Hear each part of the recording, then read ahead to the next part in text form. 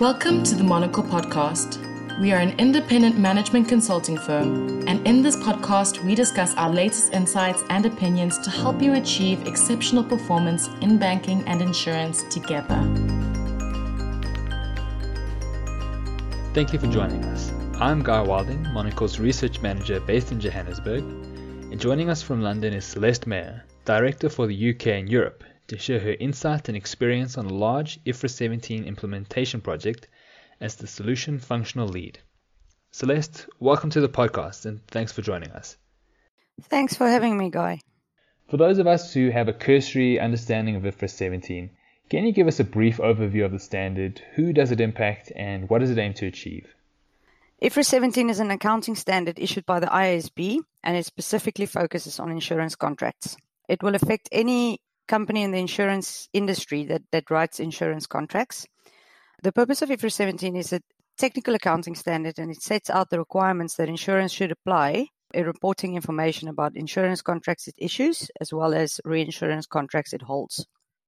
IFRS 17 introduces two new concepts, or it's got a new approach to measure insurance contracts, the profitability of it, which introduces fulfillment cash flows, which are your current estimates of amounts that insurance expects to collect from premiums and payout of claims, benefits and expenses. And also it introduces this new concept called contractual service margin, or in short, the CSM. So the CSM is your expected profit for providing future insurance contract coverage. So it's unearned profit. I believe IFRS 17 is an overhaul in the insurance industry in terms of change. It will affect all your systems, your processes, and any sort of data that support the accounting of insurance contracts. It aims to have a consistent accounting standard for all insurance contracts, which requires insurance companies to provide updated information about their risks and the performance of their insurance contracts.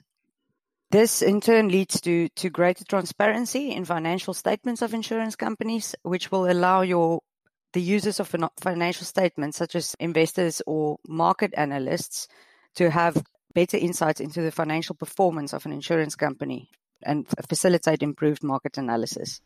All right, so we'll have a market where analysts and investors will be able to compare apples to apples. Or if we're talking specifically IFRS 17, rather the insurance cover on the apple farm with the other apple farms. As we mentioned earlier, you have practical experience with insurers in designing their data and system architectures. From your experience, what do you see as being critical to building a robust IFRS 17 solution? And then do you have any lessons learned that you could share? I think the key point for any IFRS 17 implementation is that you have a technical understanding of the requirements of the standard, first of all. Secondly, I think it's important that you have buy-in, which I believe you will have for such a big program from the various stakeholders across the business. So that would include your central policy technical team or your technical policy team that will advise on the accounting policies that the insurer chooses to use. So as IFRS 17 is it is a standard and it sets out various requirements, but you do have it is still principles based and open for interpretation. So from that perspective, it's quite important for the technical policy team to drive out the accounting policies, and then for you to work closely with auditors to ensure that the accounting policies that the technical policy team decides on will meet the auditor standards. Celeste, you've spoken about the technical accounting aspects for IFRS 17. What is your view around the role of data in an IFRS 17 implementation?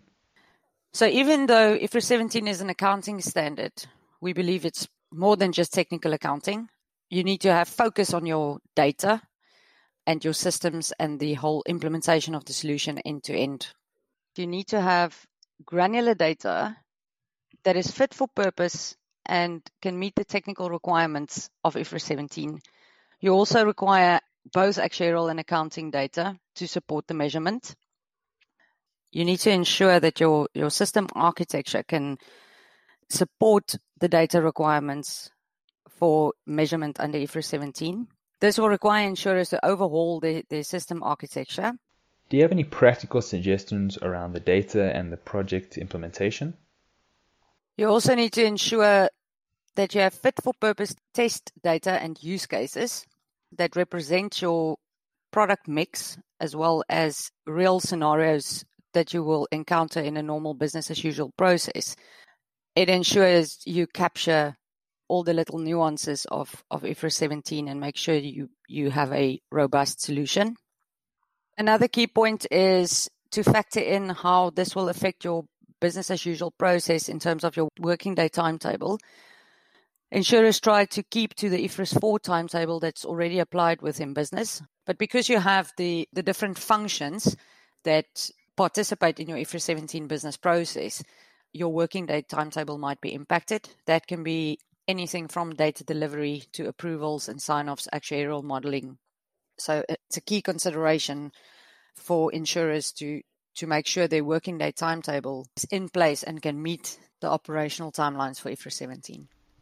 Just to echo your point, the Economist Intelligence Unit reported that in the region of about 87% of global insurers will look to upgrade their systems to meet IFRS 17 requirements. So when we see that there really is a broad-reaching and significant impact on insurers, and when we see these kind of statistics, we get a glimpse of the complexity of the standard. And obviously the International Accounting Standards Board has taken note of this too, as earlier this year they decided to defer the effective date by another year to the 1st of January 2023. What do you think insurers who are currently in the thick of implementation should focus on, given that they have this additional time? I think the key message there, Guy, is don't stop. There is a reason that the IASB deferred it. Insurers can't sit back now and think they've got another year to implement. You have to focus on the various challenges that you face through implementation. That can stretch from data and system challenges. You would like to incorporate more fit-for-purpose use cases, your system architecture, and then another key area of the standard is transition. Transition takes up quite a bit of time. It's complex. Insurers need to factor in how they will produce the opening balance sheet starting 1 January 2022. So the compliance date for IFRS 17 is 1 January 2023, and under the standard, it is required to produce 1 year's worth of comparative analysis.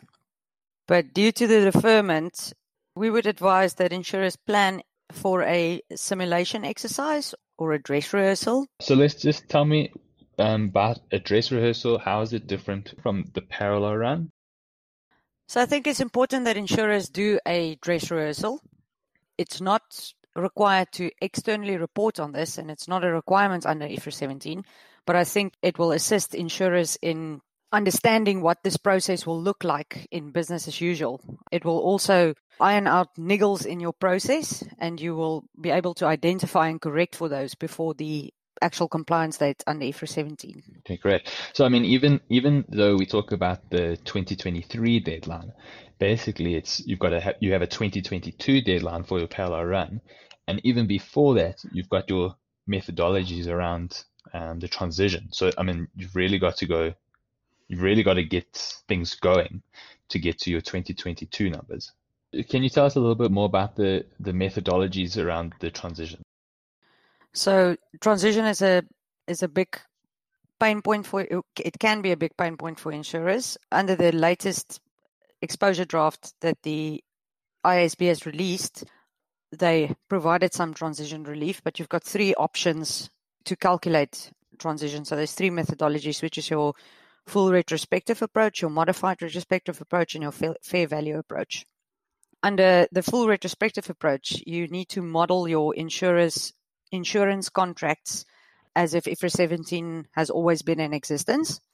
So, as you can imagine, that will require quite a bit of data to produce these IFRS 17 metrics, but the standard does allow for additional approaches if the full retrospective approach is impracticable. From what you mentioned about the scale of the standard, IFRS 17 is going to require an enterprise-wide effort to implement. How can management look to organize and direct their accounting, actuarial, and technology functions all with their maybe own requirements towards meeting an enterprise-wide compliance and developing a long-term solution. So I think it's challenging to coordinate because of all the moving parts. You just mentioned you have actuarial, accounting, and the technology functions involved under IFRS 17. So you need strong project management. It's a big program.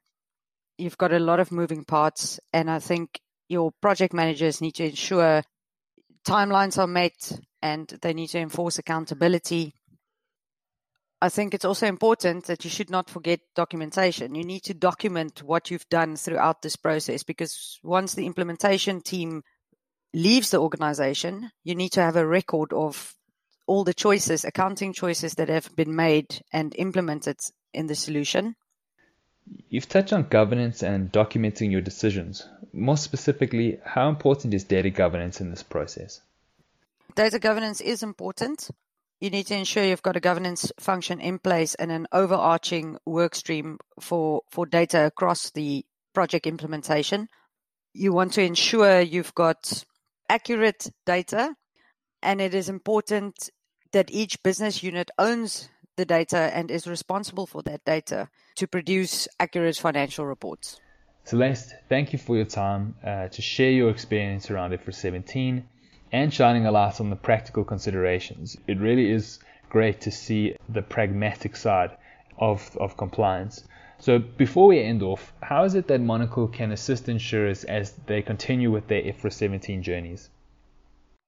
We at Monocle see ourselves as execution partners to assist the insurers to overcome challenges under an IFRS 17 implementation and to assist to build a robust and a long-term solution. If any of the insurers out there are in the process of completing the IFRS 17 journey, they can reach out to us through the contact details on our website or download our insights paper on our practical approach to IFRS 17. Celeste, thank you again. And to our listeners who joined us, thank you for listening. And until next time, goodbye. Visit monocle.co.za to subscribe for updates. From Johannesburg to London, Cape Town to Amsterdam, Monocle, we design change.